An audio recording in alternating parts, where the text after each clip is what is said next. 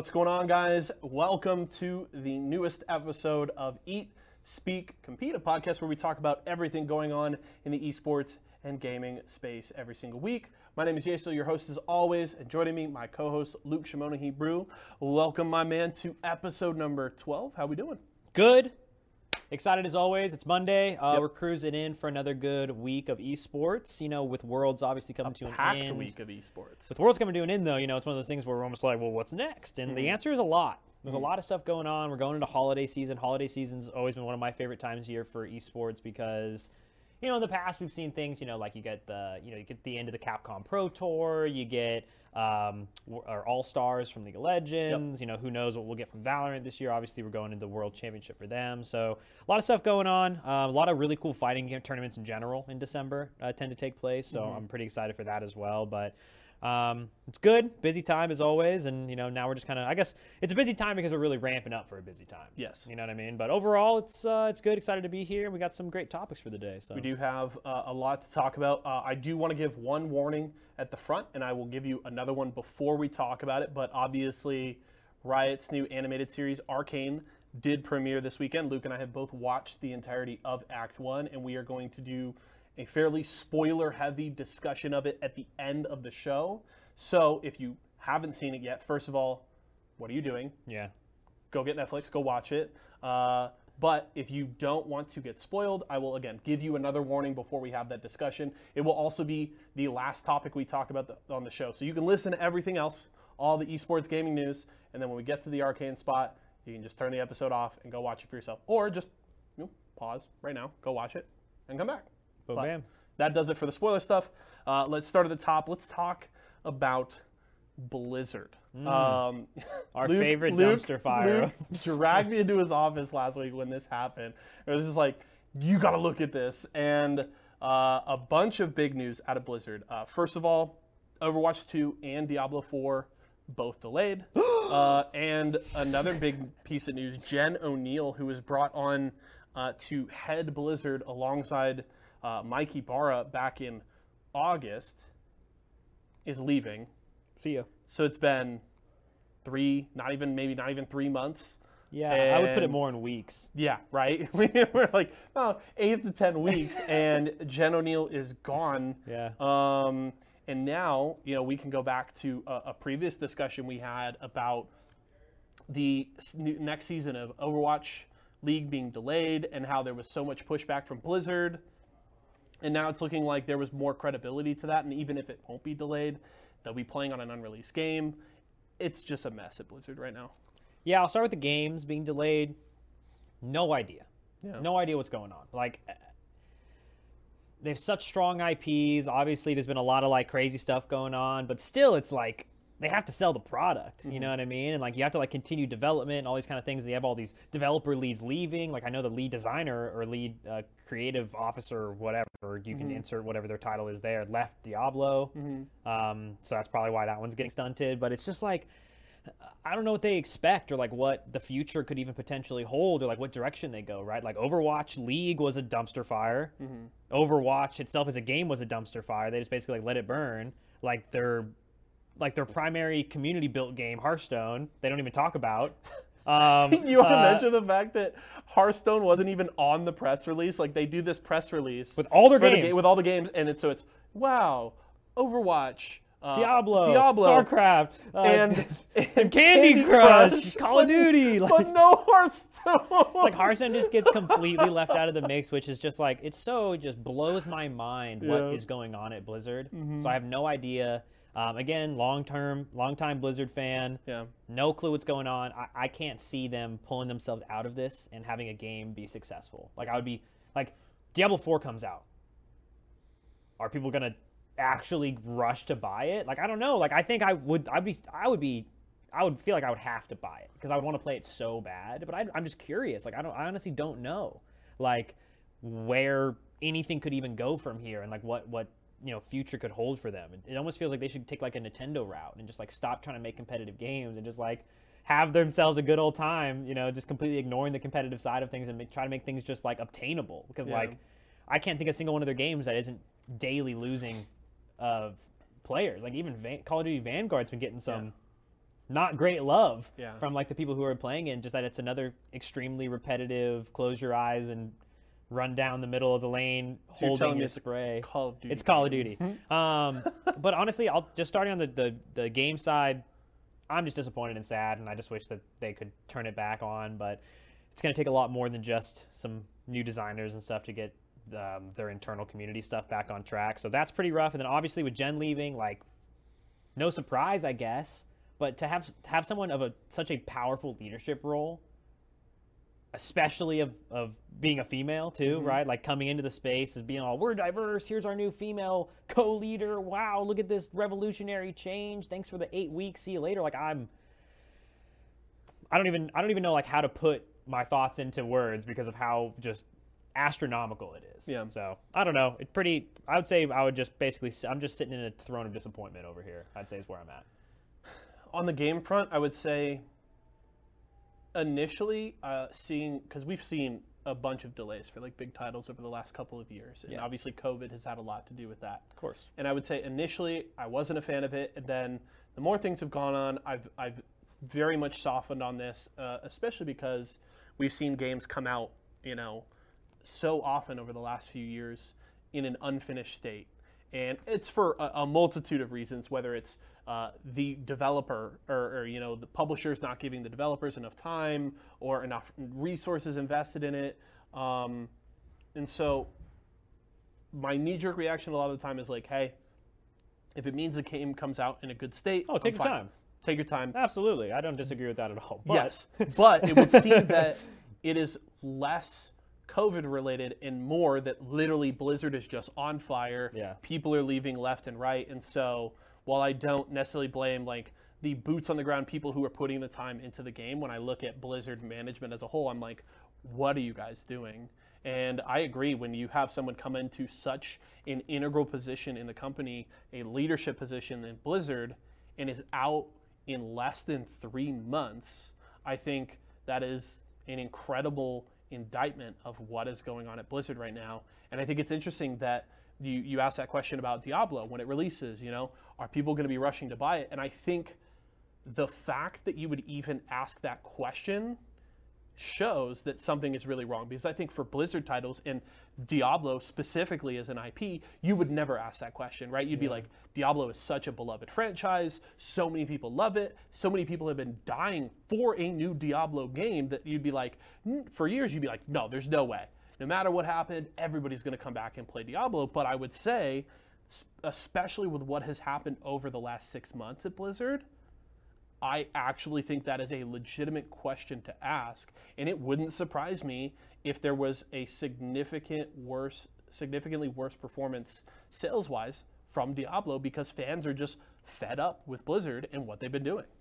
yeah, I almost wish that would happen, just so that we could like really show that it's like that the gaming community in the world isn't just like that you can't just do whatever you want. You know what I mean? And like, that would be the thing to do, right? Would Yeah. be convincing people to be like, hey. But don't you think that like because of we'll take like Kriparian, right? Giant streamer, came from like almost pretty much gained the majority of his notoriety from Blizzard titles, being Diablo and Hearthstone. Yep.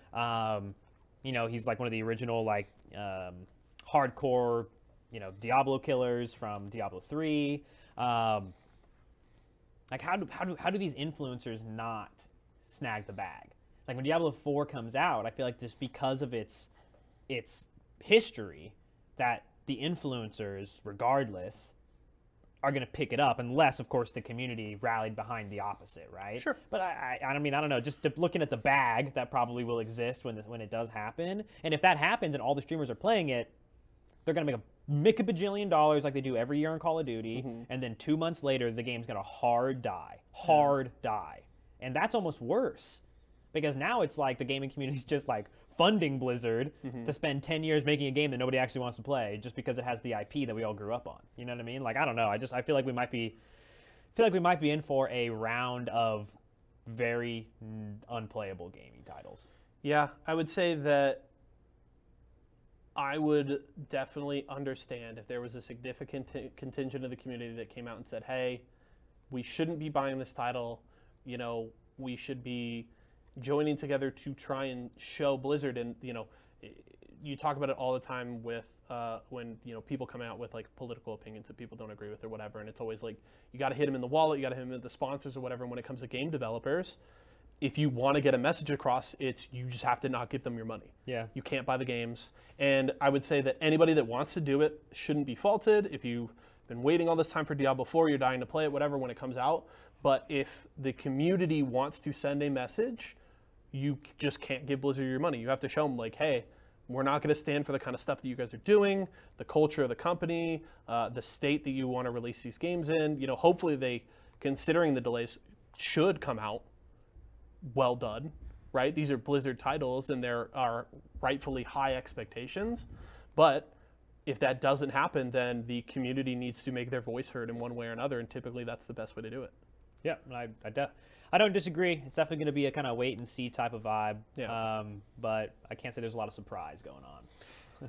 Just more. I mean, I don't know that we've gotten to talk about any good news from Blizzard since we started the podcast in 12 episodes. Dude, I would love to talk about good Blizzard news. If there's a week of good Blizzard news, it's the whole show. Yeah. We're just front gonna, to back. Yeah. we would love to hear it. We would love to get good news from you guys, but just separate from Activision. We're not holding our breath. Run from Activision, please. I'm just kidding.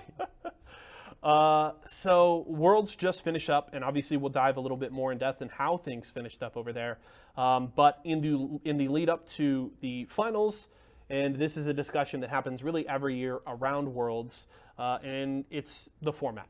And interestingly enough, the global head of esports for Riot, John Needham, actually addressed the issue and said, quote, that Riot will definitely consider a double elimination format for Worlds. Obviously, double elimination is actually a format used for the playoffs in the LPL in China. Seems to work incredibly well out there. There is, I think, a lot of hunger from significant parts of the competitive community that, especially considering that, like the Valorant World Championship got confirmed recently that they will have a double elimination format. So I think people feel like, hey, this is the best way to do it. And this is the biggest esports tournament in the world. It should have this. And I would say, well, this is another thing I'm not holding my breath on, because Riot has said they will consider things before and then never address it again. But I would say it is at the very least promising to know that the head of esports for Riot said, hey, we're looking at this at the very least. Are you telling me that there could be a 10-game Grands? Because I don't know about that, because that's I know, will JC. agree. I will agree. That is it would have to be over 2 days. Because that's the thing, is you can't do 2 best of 5s in one day. Like the same teams. For League of Legends. No way. Can't happen. Just a single best of 5 that runs 4 to 5 games is incredibly exhausting. I can say that from experience, and I didn't have to play on a stage in front of thousands of people, in front of millions of people worldwide, with millions of dollars on the line, and I've found them exhausting. So, I would imagine a double elimination format for Worlds would include a non-double elim final that would have some form of advantage for the team coming out of the winner's bracket. Like a 1-0 vibe? A 1-0, or maybe they get, it's gotta be side choice right? the first 2 games or something like that. You would definitely have to do that. But I would say, taking a step in that direction, I would certainly support. It would mean more knockout stage matches for Worlds, which I'm all about. I would also love to, we can look at this year's format. Imagine, if we got a rematch of EDG RNG or another T1 Damwon, or maybe it was T1 versus Gen G to like get back up to the upper bracket or something like that, I think would have been incredible. So I think double elim is a great format. It's not perfect, no format is, but I think that the single elimination format that is currently set up does not give you the best tournaments you could possibly get out of League of Legends. I think that's pretty interesting because, if I contrast it to sports, sure, right? Which I think is fair and not fair as always. But just to play devil's advocate, right? If we're talking about real sports or physical sports, if you will, or whatever you want to call it, it's kind of interesting because you get a 5-game or a 7-game World Series or whatever, 11. Yeah, World 7. Series? 7-game World Series, 11. and it's like I was like, wait, what am I talking about? There's too many of them. You get like a 7-game World Series, and it's like, oh, like I didn't play my best, It's like that's what you get paid to do. You know what I mean? Like Sure. you're paid athletes, the best in the world at this point, to perform at your best. So in a double elimination bracket, it's almost like we're just assuming that a team wants a run back because they didn't perform their best in the previous match. Which, although maybe it's a close match, maybe it's a Game 7 World Final or whatever it is, or World Series, whatever it is, but just because it's Game 7 doesn't mean that it would have been a different result if we run it back again. So I guess just devil's advocate wise, it's kind of interesting to think about it when we're talking about this scale of gameplay. That it's almost like all the run back does is allow them to go back and study tapes. You know what I mean? Which I don't necessarily think is that relevant. Like they could have done that before. You know what I mean? Like I don't know. I think it's kind of interesting. I kind of like the way that it is built out again because I think they should be able to perform their best. They should have enough information on the enemy team, and they shouldn't need 2 best-of-5s to be able to. Because there's no way to make it. It's so hard to make it fair for the winner side. Like you tell me I didn't drop a set the entire tournament. I lost the last one. And I lost. Yeah. Like that's brutal. You know what I mean? agree. Like so. Just playing devil's advocate, obviously I'm sure they could figure out a format that would be fair. Even the current Worlds format is extremely complex and very well made, in my opinion. So I'm sure they could do the same thing with a double elimination type concept. But I do get a little worried in that sense when we're talking about the best athletes in the world. I think the one thing that you get out of a double elimination format is I think you get a better shot that you have the best possible matchups happening at the end of the bracket. I mean, I think while I would like a double elimination bracket, I think the bigger issues with the Worlds format actually exist earlier in the tournament. I think the way that teams are seeded and split into groups is actually much more significantly flawed than the way the bracket works out. Like, I think there's no reason whatsoever. And granted, FPX obviously bombed out of their group, but I actually think there's no legitimate reason that FPX and Damwon should end up in the same group. I think that's actually ridiculous. And in the end, I feel like we did end up getting, like, I remember there was a ton of discussion after the T1 Damwon semifinal series where people were saying, oh, that's the real finals. And thankfully, that did end up being true, but we obviously luckily ended up with like the 2 best teams in the tournament at the end of the bracket. But I think that earlier on, I would like to see different seeding, a different way to seed the teams in groups, and also just a different group stage. Like, I don't want double round robin best of ones. Give me like GSL style groups. Give me a double elimination best of 3 bracket in each group. I think would be a much better format. So I agree, and I think that you look at any format, there's going to be flaws, for sure. There's no perfect format out there, but I would agree with you in so much that I think there are bigger issues with the Worlds format now than the lack of double elim in the knockout stage. So it's a very interesting topic. I'm curious to see, I at the very least hope that Riot discusses it and comes out with, I think they do a good job of talking about a lot of different changes that they make to the game and like dev blogs and stuff like that. I would love to see an article talking about in the future their discussion and what their thoughts are on double elim and actually getting to hear what they think. Yep, I feel very similarly. Yeah. So hey, that was some good information, Riot. You should listen to that conversation right there and take some ideas from it because we nailed it. Yeah. Let's be clear. I'm not the one that came up with different seeding in GSL groups, but I think it is a pretty universally loved and just better format. Did you ever watch like GSL like way back in the day? No. I used to watch GSL on GOM.tv for StarCraft 2 at like 3 a.m. There you go. I'm OG, boys. Throwing it back. We'll talk a little bit more Riot right now before we hit the Worlds discussion later on in the show. Bit of a snafu for Riot last week. Jacob Wolf from Dot Esports and Ashley Kang of Horizon came out with a statement discussing some interesting practices from Riot because in the lead up to the World Championship, due to obviously them having to shift the location due to COVID restrictions and all these kinds of things, it came out that third-party press was not going to be allowed at the event. And I think while a lot of press institutions were obviously disappointed, I certainly was, it's understandable to an extent.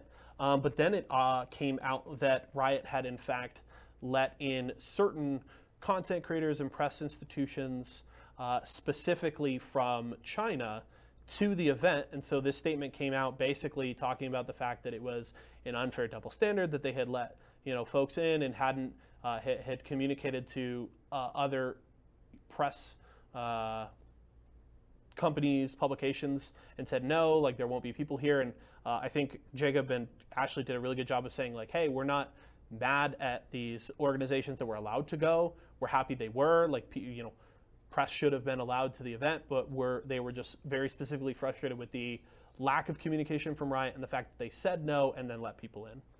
Yeah, I mean, I think we have to like really understand that, like, the importance of things like Worlds for media companies like, Esports Observer and like these kind of guys, right? Like that's like what they do every day. Like they have this whole team of content producers and writers and editors and all that stuff that are trying to gather as much, exclusive-esque information from, these big gaming tournaments, right? And League of Legends Worlds obviously being something that, is so huge in the gaming space, and being able to get, interviews with the players and all those kind of things, like that makes and breaks news companies. You know what I mean? Like you could, if I was like the only North American news outlet at Worlds, like I literally could probably grow a zero account to who knows how big, you know what I mean? And gain like all this notoriety from just being the only guy who actually can get the interviews, right? So, I mean, for me, it's obviously like from someone who, assuming I put myself in the shoes of me being like press and media in that sense, like I would just be like so like disappointed that like I didn't even get an opportunity. Sure. When it seemed like it just got easily handed off to others. And especially in the sense where we're talking like region-based, where it's like, oh yeah, only the Chinese content creators got to go in, and it was in Iceland. Like, I don't know, like that's a little sus. But if you flip the table, you also realize that Riot's owned by Tencent, and Tencent's owned by the Chinese government. Yeah. So when you put those things together, it also makes a lot of sense. So there could be more to the story if we're talking like political stuff.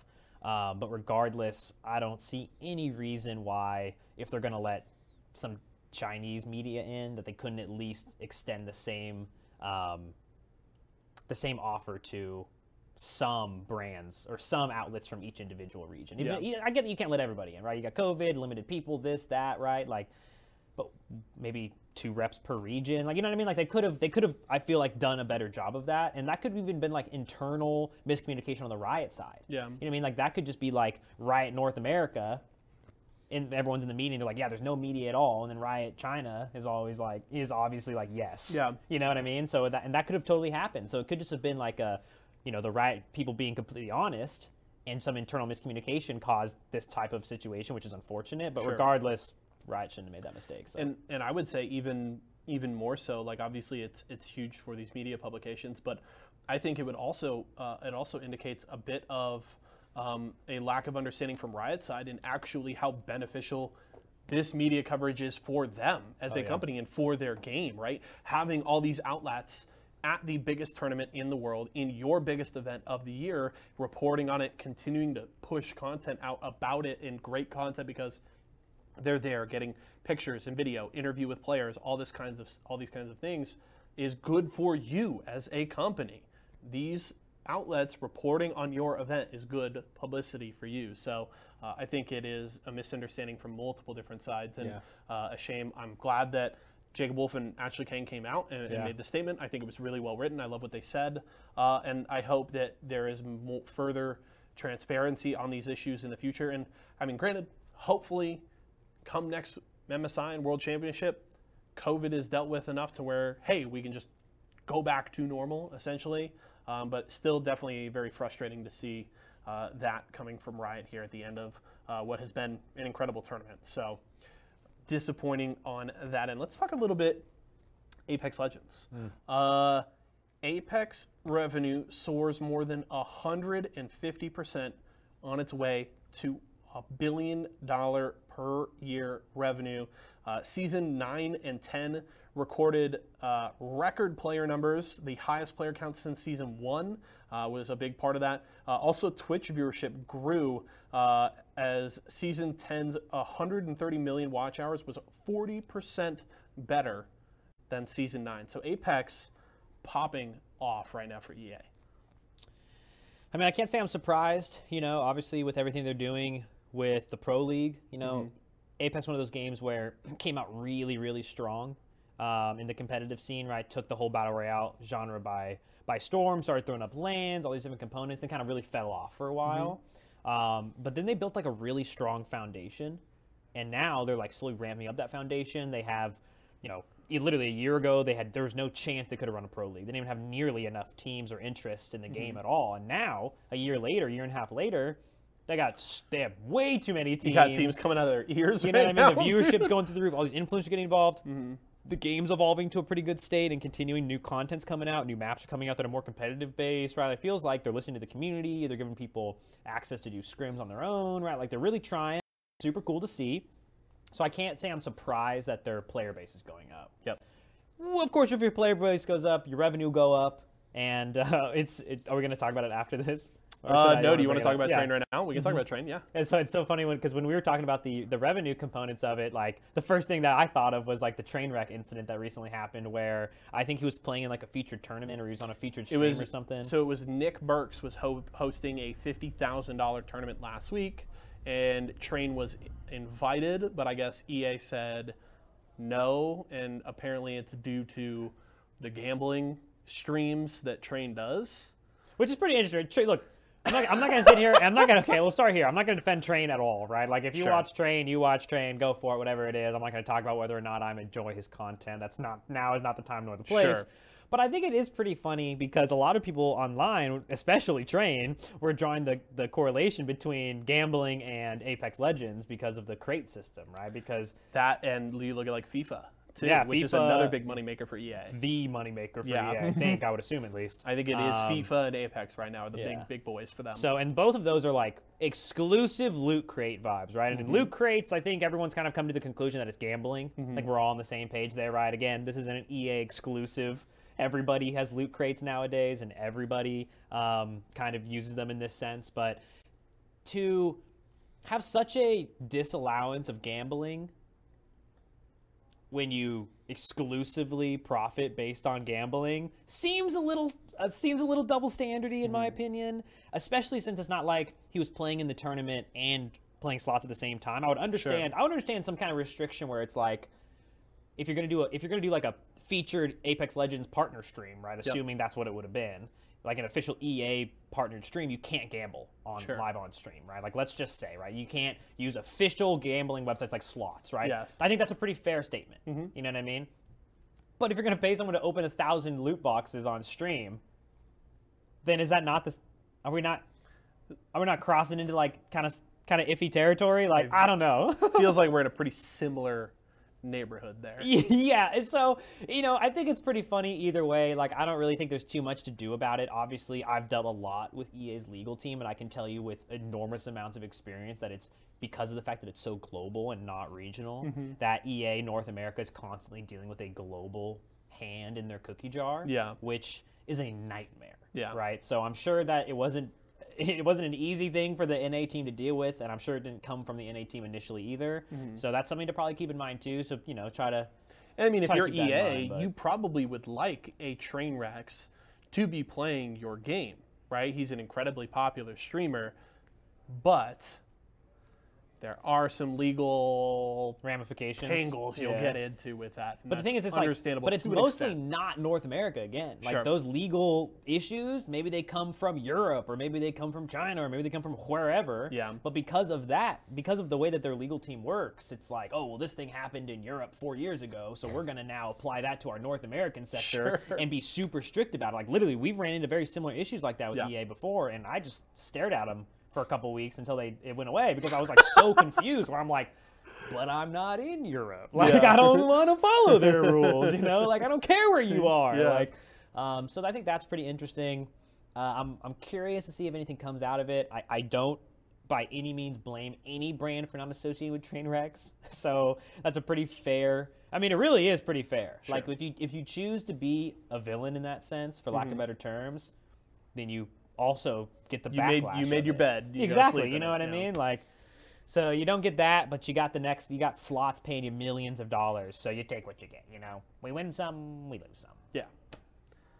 Interesting. Obviously, still happy to see Apex popping off. The game continues to peak, so it's crushing it. The competitive scene growing and continuing to thrive, so that's awesome. Obviously, a pleasure to get to be a part of it here with Esports Arena, so that's very cool. So we'll keep that. Yeah, we're big fans of rolling EA on. here. Yeah, So all love. love EA. Let's talk about another one of our friends, Walmart. Oh yeah, what are they doing? Walmart last week quietly listed Halo Infinite's Collector's Edition on their sites, and it pretty much sold out instantly, which does not surprise me. The Collector's Edition included quite a laundry list of stuff: an energy sword desk lamp, a plasma pistol bottle opener, a steel case for the game, 5 patches, 2 lanyards, a UNSC charm, an ID wallet, a mini art book, a desktop portfolio, and a developer note. Tons of stuff if you like Halo. It was originally listed retail for $170. We're now seeing resales popping up priced at about $350 plus. And apparently I think there was 10,000 units. Some gamers not very happy about it. Walmart sold 10,000 units in a day. They're feeling pretty good. Yeah, I think it's interesting, right? Because you think to yourself, well, they should have announced when it was going to go live so that everyone had a fair chance to get it. But if they did that, would they have just crashed their own website? You know what I mean? Like in today's age, like when you announce something, almost anything. Yeah. Like you could announce, who cares? Like, oh, Ninja's selling this, or oh, Nick Merckx has a new that, or like whatever. And all of a sudden it's like X website crashes. Everyone's complaining on Twitter like nobody understands how anything works. So maybe quietly releasing stuff is like their hidden tech just to save their websites traffic. Yeah, right. But overall, I would have loved to see some more press and media around it. I know some other internally stuff because of how much we work with Walmart that I can't really touch on too much yet. Stay tuned.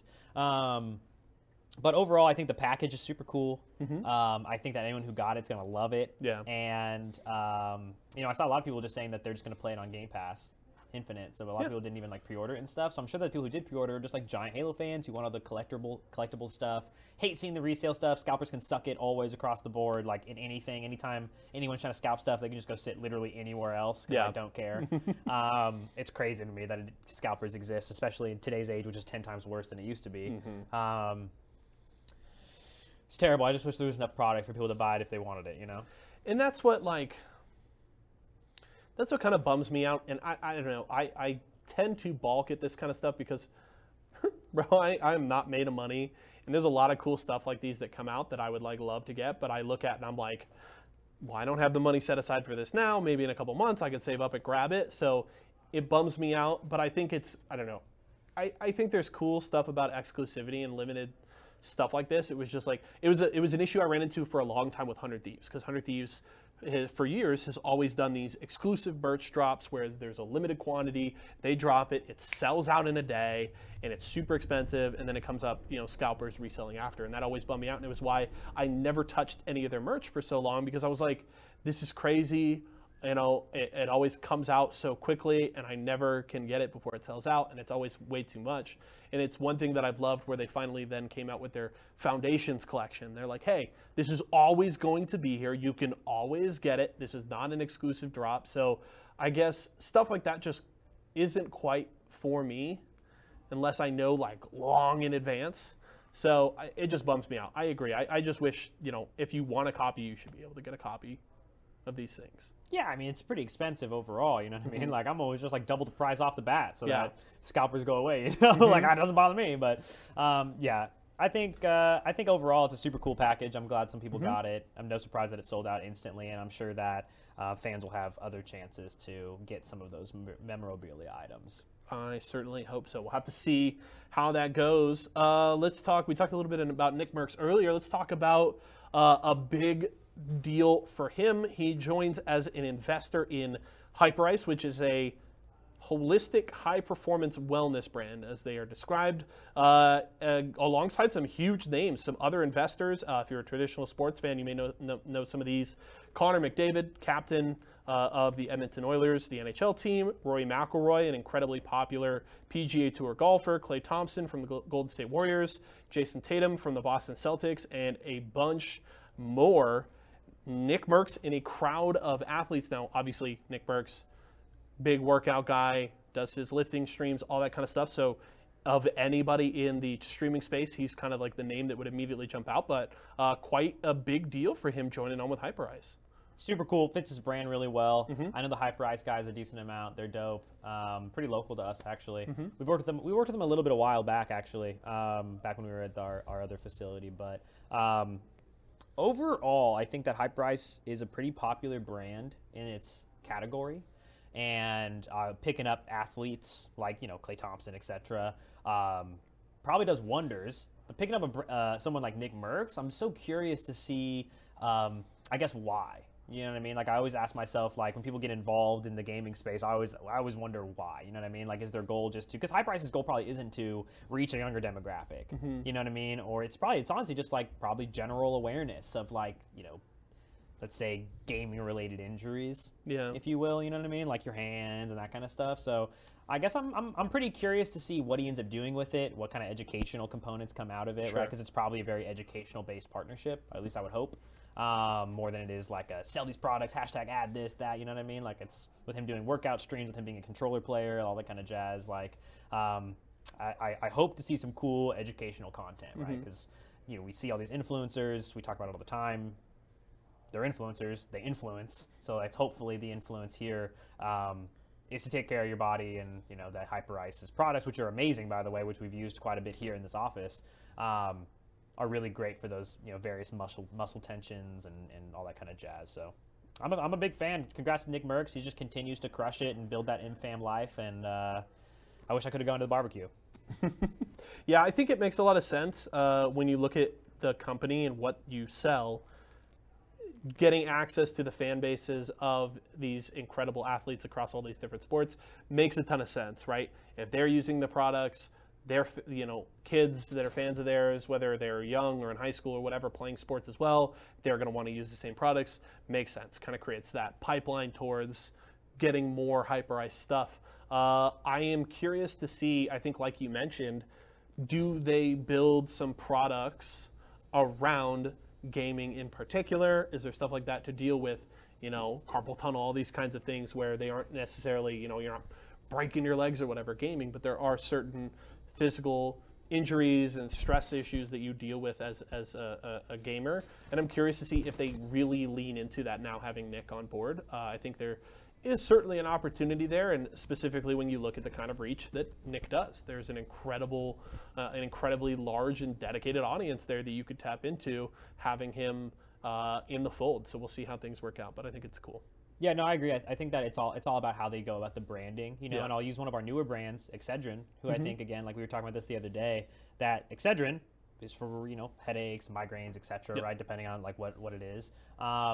But again, like their marketing and their branding isn't like, have a headache, pop a pill, like that's like not their branding. Like their branding is in their, all of their different media and all that stuff is focused around like body wellness, right? Of making sure that you're getting enough sleep, you're drinking preventative care, right? It's all about doing your best to take care of your body so you don't get that headache. And if you do get the headache, we're here to help. Yeah. Right. So that's it's such a different type of experience in that sense. And Hyperice, I feel like, can fill a lot of that same void, right? Where it's like, maybe there's not specific products, right? Maybe it's more just, they got the heat belts, they got the, guns, they got the vibration balls, right? All those different things, the rollouts, those kind of vibes.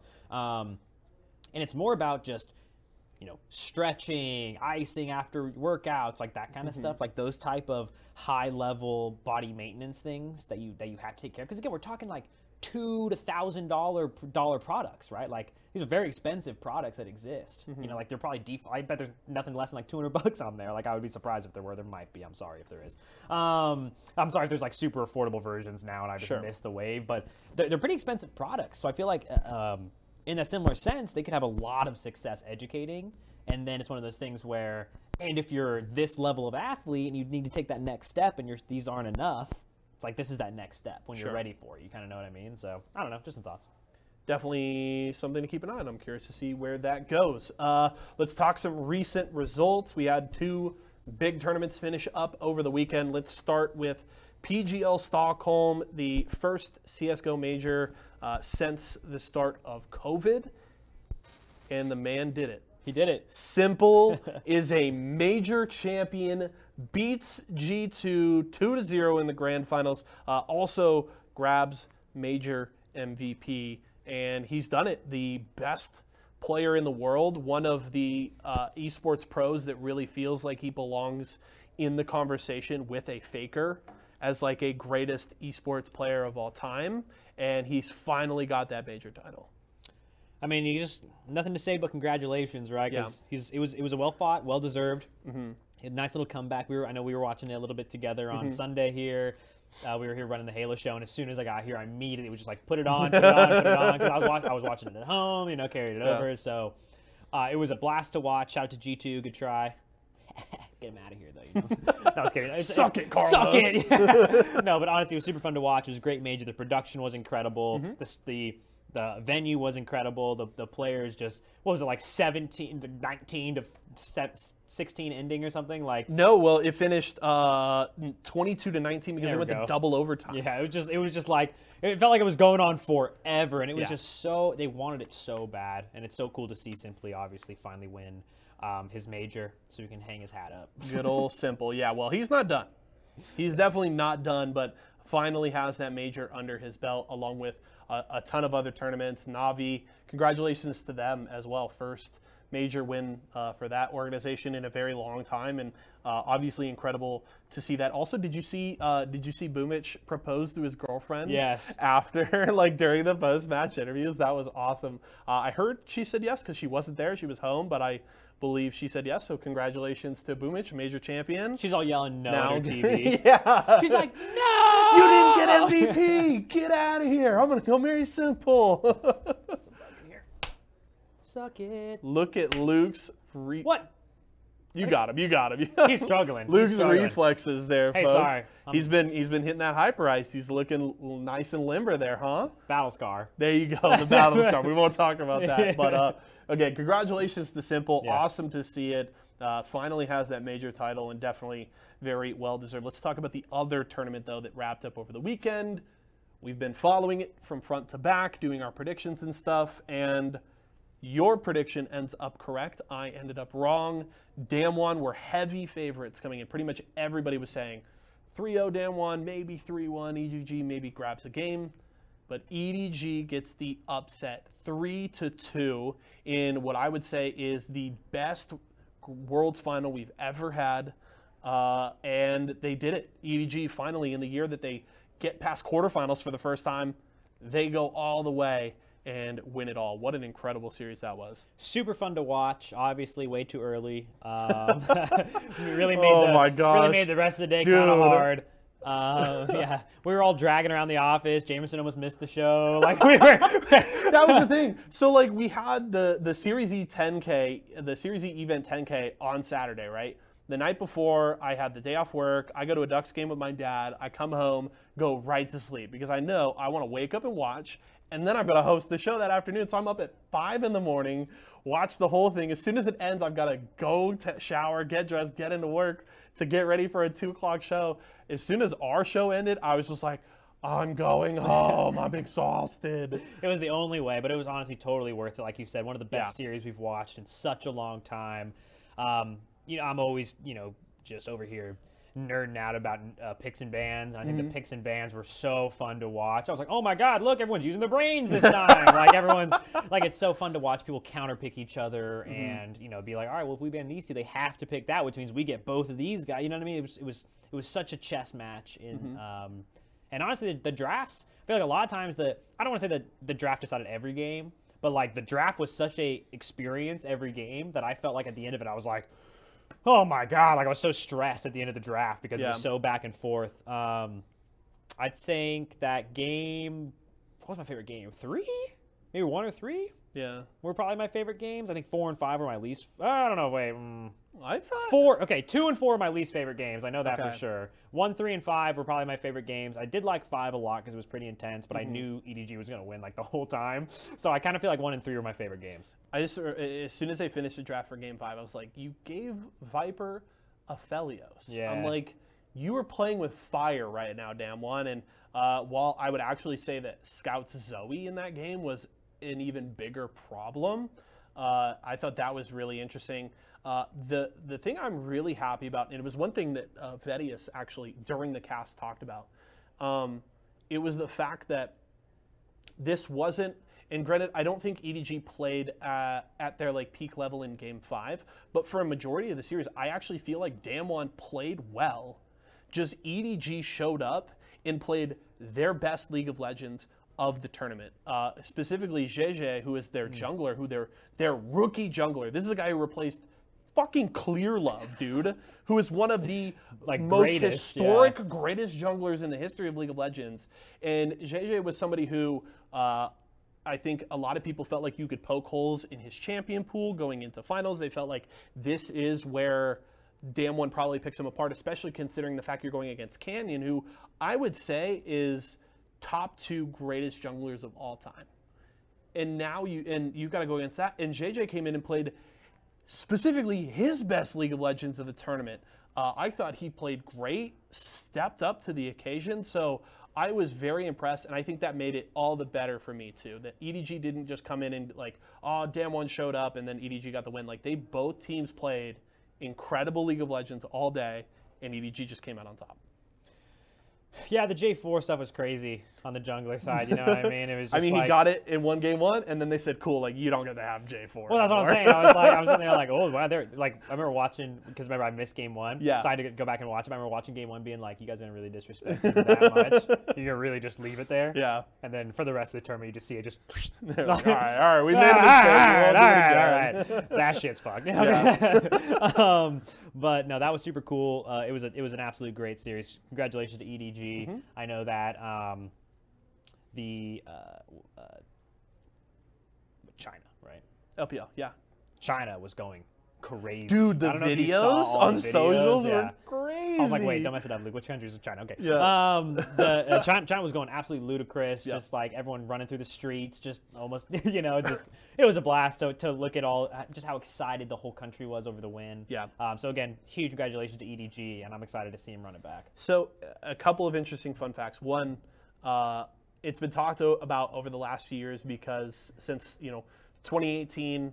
Korea took a bit of a dip until obviously Damwon won last year, and it really seemed like Damwon just completely separated themselves from the rest of Korea last year. That was more of like an anomaly.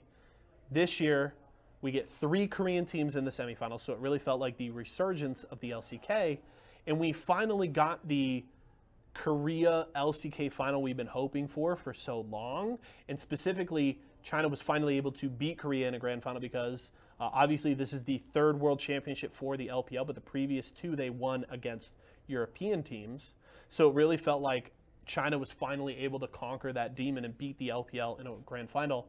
But another fun fact for you, every year that TSM has qualified for Worlds, Korea has won. The 3 years that they haven't, which is 2021, 2019, and 2018, China, the LPL won. So it's because Korea didn't get the free win this time. I'm just kidding. I thought it was great that nobody clipped that. Okay, relax. It was a joke. When that was like going around after the series on Saturday, Spica tweeted out, and it was like, "Hey Korea, like just get us to finals or get us to Worlds, and we'll hook you guys up next. Just year." give us a player. Just slide over an import slot, bro. Come on. So good, just incredible. The tournament was awesome. I will say, like, holistically over the tournament, we actually didn't check it today, so we'll have an update for you guys on the next episode on how things panned out on our pick'ems. We'll tell you who won. I think it might be Luke, because did you pick EDG in your pick'ems as well? Okay, so I think you might have won because you picked him in your pick'ems, but we will double check on that and give you guys the verdict. We tied on semis. We tied on semis. I won finals though. You won finals. I think we tied in quarters as well. So it just depends on how things shook out with like groups. I think you won finals. Groups. I did. I think I won finals and we tied the rest. So we'll see. I think we'll it's gonna be close. Right now we're calling it a wash. It's close. Overall, though, I would say hands down best Worlds final ever. It was the only the second one to go a full 5 games. Would you say best World Championship ever? I would say yes. I would say the quarterfinals were a dud, but other than the quarterfinals, the rest of the tournament I thought was incredible.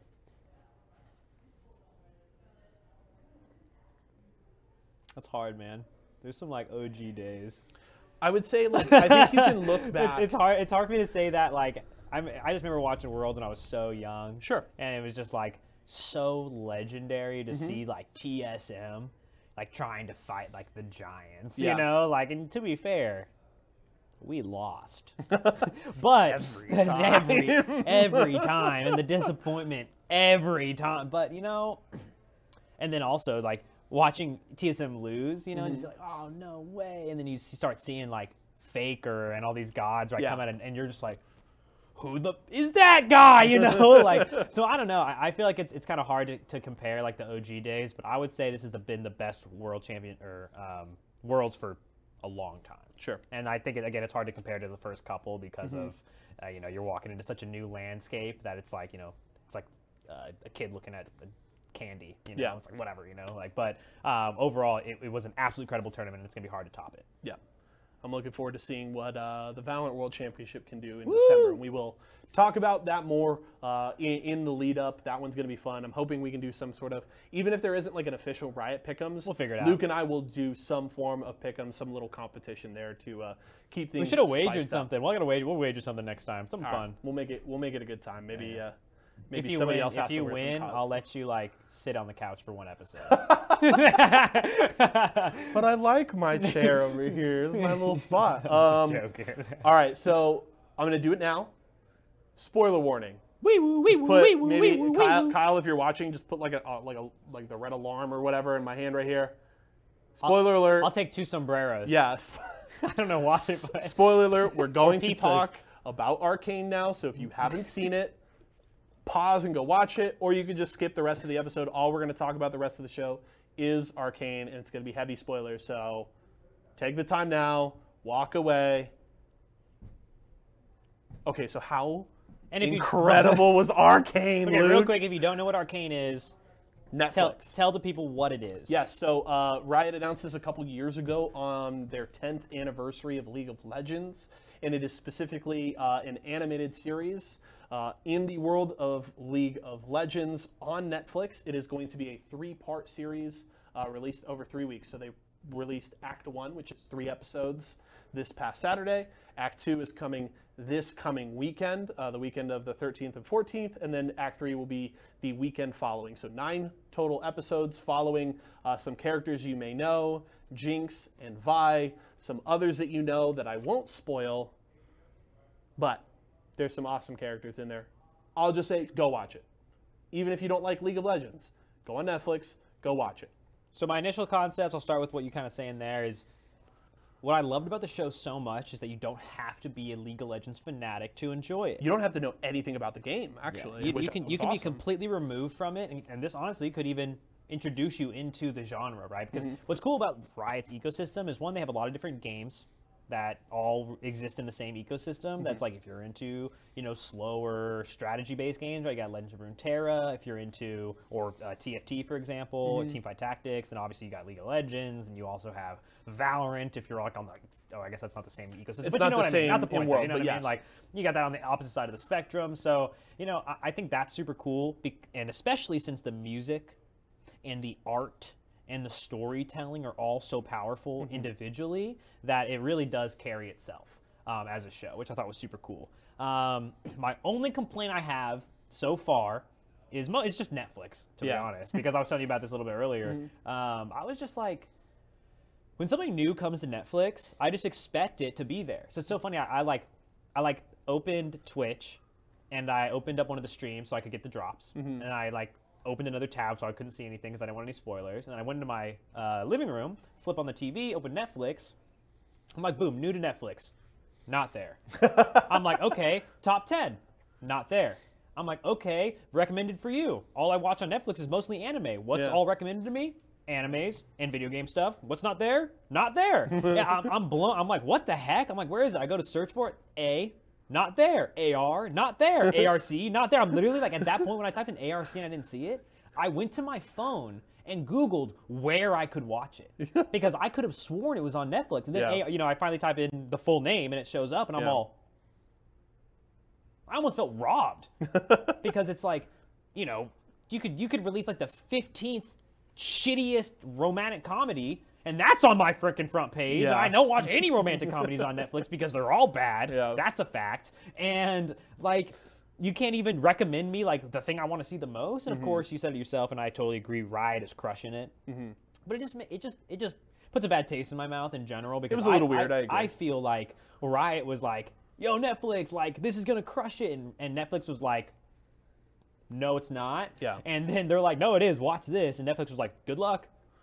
It's weird. So, That's where my head's at. I mean, let's talk about the release. First of all, Riot did an awesome best show release of all premiere time. for the game, right? They Oh my had gosh. an hour-long pre-show from Riot headquarters where they interviewed people like different voice Artists, actors for the show, the directors and producers. They yeah. talked to Rise and Tryndamere, the heads of Riot there, obviously, and we got a lot of in-depth discussion on that. And then literally they just live streamed the whole first episode on Twitch. So literally anybody could go watch it. They had the drops. And I think it was perfect because Riot literally went like, if people don't have Netflix, maybe they won't watch it. And they literally said, we'll just give them the first episode in a stream for free. A ton of people were able to co-stream it as well, which I think is awesome. I know Riot has really been kind of at the forefront of a lot of co-streaming stuff.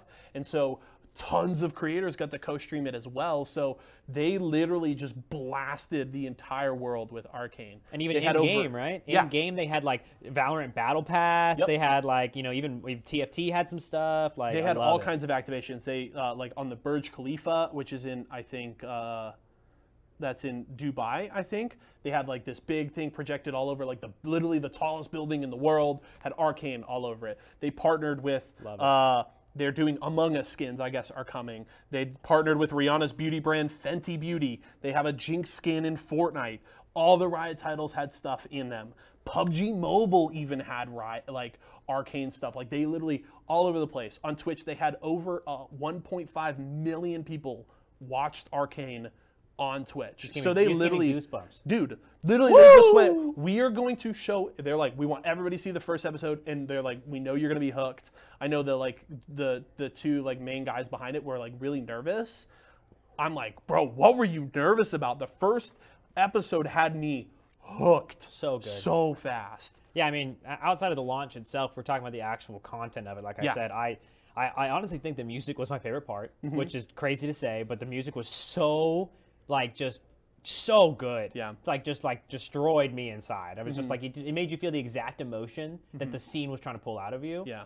The animation's incredible. I saw somebody tweet out that someone was like, I don't even know what the hell's going on or what it is, but the animation, I think, is really good, you know? Yeah. And somebody was just like, it's our gamer eyes. Like, we understand the appreciation of frames. And there's so many frames per second in this god tier animation. And then the story, man, I'm a big Vi fan. I was a Vi main, Vi jungle main for a Yeah. while. So I thought it was super cool to like learn more about the backstory that I didn't know per se, all the different components of it, the origin of Jinx, all that kind of jazz. I thought was super cool. Them working in various characters from the Lauren to Caitlyn, Jace, Heimerdinger, Victor, all those guys. Like I thought was so cool, and taking it even a step further and creating brand new characters to add to the lore and to kind of tie that story together, right? Because I assume when League of Legends was originally created, it came out with remnants of lore. It came out with a very like loose definition, and now they're really kind of filling it in more and more. And this gives them it's an entire world, their universe. They have a whole universe they get to build around. So when you're creating a whole world, it's difficult. You know what I mean? So I feel like they've done a really good job of setting us up and trying to understand the world, at least this part of the world, right? It's a very big world, I can only assume. But I have nothing but good things to say about it. I thought they did an incredible job. I think you guys should all go watch it. And I literally can't even believe how it ended. It broke me. Dude, Vander. Daddy. He had to, though. Dude, You know he was going down. What a homie, though, huh? To Dude. the end. Oh, man. I have so much to say about the show. A couple of Easter eggs I wonder if you noticed. One, did you notice their friend who's, I remember Milo, but I can't remember the other, the bigger boy's name. Did you notice the goggles he wears? Okay, so. Those are, if you look at Vi's splash art, those are the goggles No way. that Vi wears. Bro, as soon as I noticed that, I was like, and after episode 3, I was like, no, that's why she wears the goggles. Because he's, Dude, when I was watching it, I was sitting there looking at the two guys, and I was like, I don't know, like maybe like he becomes Blitzcrank. Literally, I was thinking like maybe like he gets in a serious incident, and he becomes Blitzcrank later on in the show because he's like a full robot essentially, you know? Like I was like, man, but then obviously that last episode happens and I'm literally like, oh, never mind, he's not Blitzcrank. He wears, those are literally the goggles that So I got an Vi Easter egg. wears. I got an Easter egg, right? Okay. Like, so the one, or I don't know if it's actually an Easter egg. It's more like foreshadowing, I guess. But I've been just playing a lot of TFT, and in TFT, there's a trait that's Enforcer. And Vi is an enforcer in the game, and I'm sorry, but looking at the show, I don't know how I could ever team up with the enforcers. And that was an interesting question that I was like asking at first, like seeing those first couple episodes. I'm like, Vi becomes a police officer in Piltover. I'm like, how the hell do we get there? She fucking hates them. Yes, dude, because she's literally like, I grew up knowing that I'm worse than them. I'm less than, so how do you, unless they somehow like mesh together and fix it all, which I hope happens because it would be way happier than what's been happening. I don't know if is Act 2 about the same storyline or is Act 2 a whole different part of the world? No. So the full Arcane is going to be Jinx and Vi's origin story. Okay. I just believe there are time skips. So I think Act 2 is going to be further in the future, and then Act 3 will be even further and be kind of like that final close on like, now this is how they became who you know now when you play League. So did you notice that a lot of people think that the scientist, Silco's partner, the dude with like the purple stuff, people think that's Singed. I agree. I think that is Singed. When you look at, it's the guy who, with the rat and the cat, remember he puts like the cat in the box in like, I think it's episode 1 that he does that? Oh. Yeah. The old guy, he's got like the crooked nose, not Silco, right? Silco's got the messed up eye. His partner that's in the lab with him, I think that's Singed.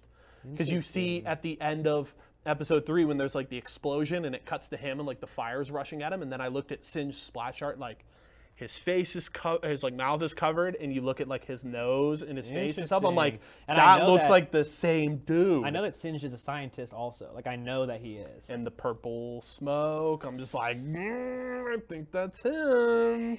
That's pretty cool. Also, I think a lot of people think that Vander might become Warwick. Because Warwick, I think his lore is that Singed, I think, experiments on him, and that's how he becomes Warwick. And I'm just like, I think that might be a reach because I'm pretty interesting. sure that they confirmed that Vander was a new character. So I think that might be that one might be a stretch, but I believe the Singed one a lot. yeah. I believe the Singed one a lot. I was just looking for Jin. Oh, you get to see his mask, right? You see his mask in like the shop. How about Little Echo? Yeah. Dude, Oh that my was so gosh, cool. dude. I keep forgetting Echo's in the show. Echo is awesome. I'm hoping we get more of him. Like he was very minor through the first 3 episodes, but I'm hoping we get to see more of him. Dude, as Echo the show comes in at continues. the end and he like opens the door after he's all. He's like, You know? they kill Benzo, Dude, and I'm like, Benzo, no! Benzo's all, what are you doing here? Go back to your Yeah. hole. I'm all, Benzo, sit down! Run! They had to say the same thing, and he just gets murked. He just gets ganked by that. Yeah, that was dude. like the you're about to die 101 scene like every time. I also thought it was really interesting if you like go back and watch a lot of like the trailers and promotional material for the show. They're all a fucking bait. Oh, always. It's all yeah, a bait, right? yeah. One of the images that you see is like that image of like Jinx, or she's called like young Powder. Jinx is Powder, right? You see that image of her like in what looks like Vi's arms, and she's crying, and you're like, oh, it's like Vi keeping her safe. And it turns out that's not who's hugging her. It was fucking Silco. And you're like, no. Yeah, that was like the worst, right? When like Vi like pops off on her, you know, and I'm all understandable. Yes. Little much, understandable, little much. I mean, she just killed. Yeah, understandable, little much. And then to see like her like storm off, and then she turns around, she's like, oh wait, no, and she tries to go back, and then she gets like chloroformed and Yeah. like scooped out. I was like, no, villain origin story, no. Like I was like, please, Jinx, dude, like, or I was like, Powder, just see her, like, Yeah. and then frickin' Silco's all perfect. Yes, exactly as planned. I found a new toy to play with. So pretty interesting. I am very excited for the next batch. When's it come out? This weekend. So like This Friday coming or- weekend. I don't know if it's like Friday or Saturday, but we get it this weekend. I'm incredibly excited for it as well. I think the first episode completely sold me. The next 2 just cemented it even further. I loved it. I'm excited. One thing I hope, because it would seem that what we're getting from Arcane, these like 9 episodes we're getting, is going to be just a self-contained story. Like I don't think there's going to be set up for like a season 2. So my hope, because I think Riot and specifically League of Legends has an incredibly deep and diverse lore with so many different stories to tell. My hope is that we get an Arcane season 2 that's just a totally different story from Runeterra, right? Give me like the backstory of like Shurima, give me Azir and Xerath and that entire backstory, or let me see like how Graves and Twisted Fate grew up and how their like relationship developed. We're going to Demacia. Give me that whole thing. Demacia. Let me see Sylas and that entire thing. Like I think that the lore of Runeterra is so good and has so much potential for great stories. So my hope is that this is not like a one-off thing and they go, okay, Arcane season 2, we're going to tell the story of the Shadow Isles, or we're going to go to Demacia, or we're going to go to Ionia and tell these other stories, because there's so many great characters and the world is so well done. One thing we didn't talk about, just how like well developed the atmosphere is and how the world feels so lived in, like especially when you go down to Zaun. Dude, the environments were so cool. Yeah, I mean, the world building, right? Like, it all ties back to just how much effort they're putting in, which is why I don't think it's a one-off by any means. Sure. It's like I really do think that they're attempting to, build a cinematic universe, for lack of better terms, right? And I think that that's something where I've been really enjoying following Riot and everything they've been doing, because they're just like, oh, we can do it all. You know what I mean? Like, we need to bleed into real media if we want to take a step further. They realize that they probably realize they're plateauing in a lot of the categories that they're in, and there's nowhere much, like, where do you go in League? Like, how do you go higher in League? Sure. Do you know what I mean? Like, what next game? How many genres can we make games in?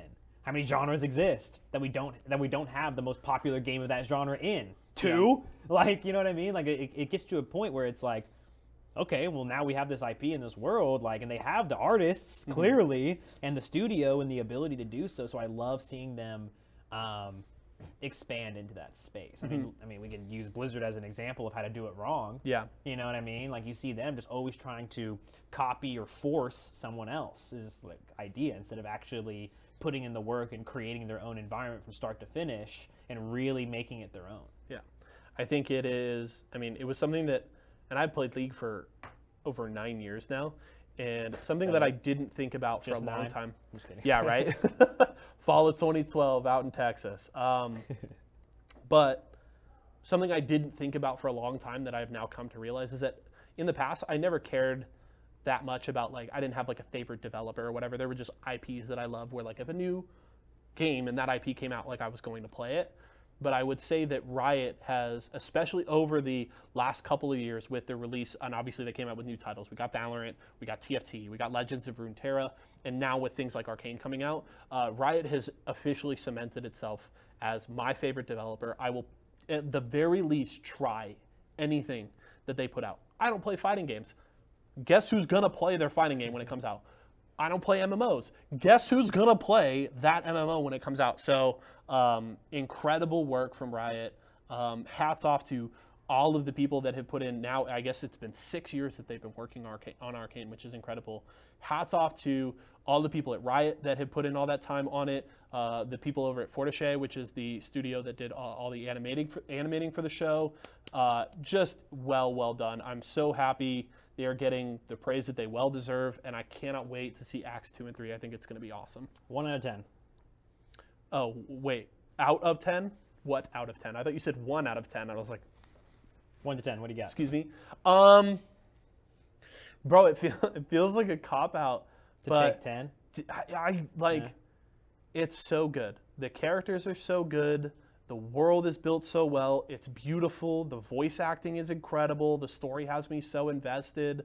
Like, I have a hard time finding fault with it. And granted, it's early, right? It's only 3 of the 9 episodes we're gonna get. So, like, maybe my opinion changes, but I'm all in. I'm a 10 out of 10. I thought it was fantastic. I think it was fantastic as well. I would probably give it like. I'd probably give it like a good like 9.2, 9.3. Like, okay. I think it's like pretty much there.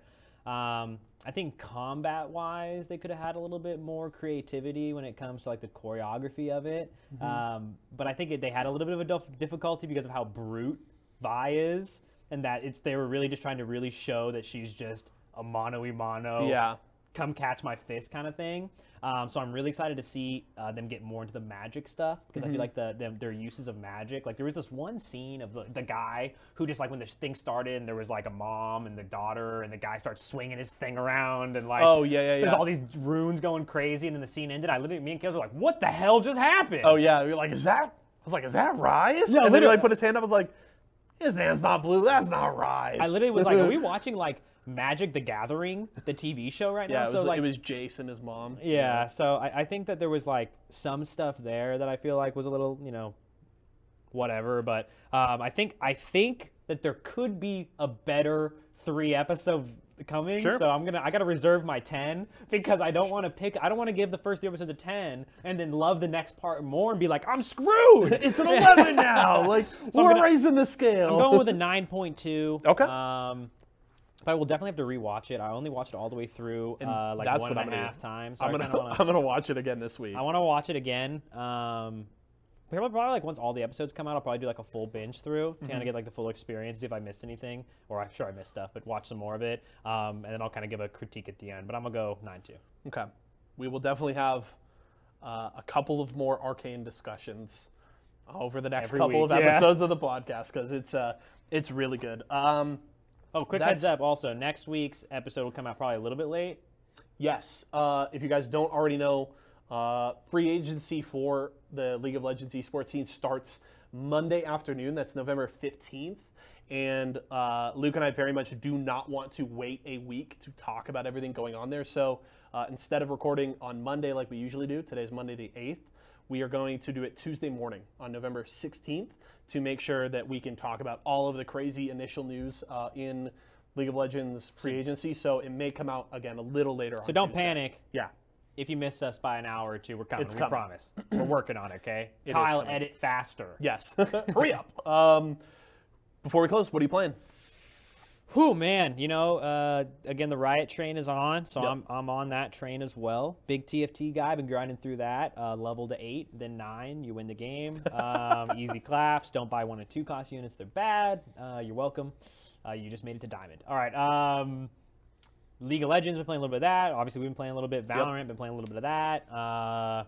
Me and Kales just recently started playing. We're always playing random things. Me and Kales recently picked up It Takes Two. Okay. Yeah, It Takes Two. Kyle was the one that was confused when we were talking about that earlier, not you. Which is a free-to-play on Game Pass Ultimate game. Oh, okay. So if you guys have Game Pass Ultimate or you don't know what it is, you should wake up. But you should get Game Pass Ultimate, and it's completely free. You can play on your computer or your Xbox. Cool. And it's super fun. Like it's 2-player. You're a guy and a girl. You're like a married couple who's gonna get divorced, and the daughter like makes a wish, and you turn into like dolls. Essentially, like re-find love, I assume. Yeah. And it's super funny. It's like super quirky and all that stuff. The animation, the art's gorgeous and super fun, and the controls are perfect. Okay. I'm gonna be honest.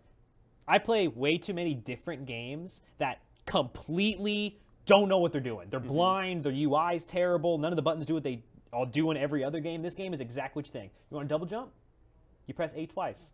You know what I mean? Like stuff like that, right? Where it's like it's a super low barrier, but if you can't get over that barrier, Luke is gonna body you. It's true though, It's Yeah. one of those things where it's like we're trying to play a game. I'm not trying to I don't want a 45-minute learning ratio on a co-op fun game. You know what I mean? Like I don't really want that on any game to be honest, but you take what you get. But it's been super fun. Me and Kales cruised through like the first 2 boss levels. You fight like your vacuum cleaner that you decided to not fix and instead bought a new one, and then you fight your tools that you got rusty in your toolbox. Stuff like that. Super like quirky stuff, but super cool. Would highly recommend to anybody who has a buddy or a girl or whatever that you'd be interested in kind of playing another game with, because it's really fast paced. It's super challenging. It's like a platforming Portal game. Okay. Super cool. Big fan. So I've been playing that a little bit, and then on my solo grind, I'm still working through New World, trying to hit 60, and playing Metroid Dread still. Nice. So I got a lot going on. Yeah. I've been all over the Riot titles as well. Obviously, you and I have been gaming a lot together this week. TFT, Man, I'm trying. It is. I want to love it. I remember loving it when it first came out, but it feels so unfriendly to the casual player. Yeah. And I just suck. I am not good at TFT. So, it's been all right. It's been fun to game with you, and we've been playing League and having a good time playing League and Valorant. So, yeah, we'll see. It's a lot of Riot titles right now, and now I'm just waiting for Brilliant Diamond and Shining Pearl to come out. Woo. Still working on my Pokedex and Sword. It's gonna take me a little while, but that's okay. But it will be my first time playing the Sinnoh games. I did not play the original Sinnoh games, so I'm actually very, very excited, having gotten very much back into Pokemon over the last 6 months. I'm very much looking forward to playing those. You should be excited. They're incredible. I'm looking forward to it. That's going to do it for us here, folks. 12 episodes of Eat, Speak, Compete Down, and plenty more to come. If you want to listen to our episodes, remember we're on Apple Podcasts and Spotify, and you can find the videos of the episode over on YouTube. Just search Esports Arena. You can follow us on all of our socials and check us out at esportsarena.com. Luke is at Shimonahi on Twitter. If you ever want to reach out to him, ask any questions, give us your thoughts on the show. I am at Caster Yeso, and that is all. Have a great rest of your week. We will see you to talk about Act 2 of Arcane, League of Legends Free Agency, and a bunch more stuff next week. Have a good one, guys.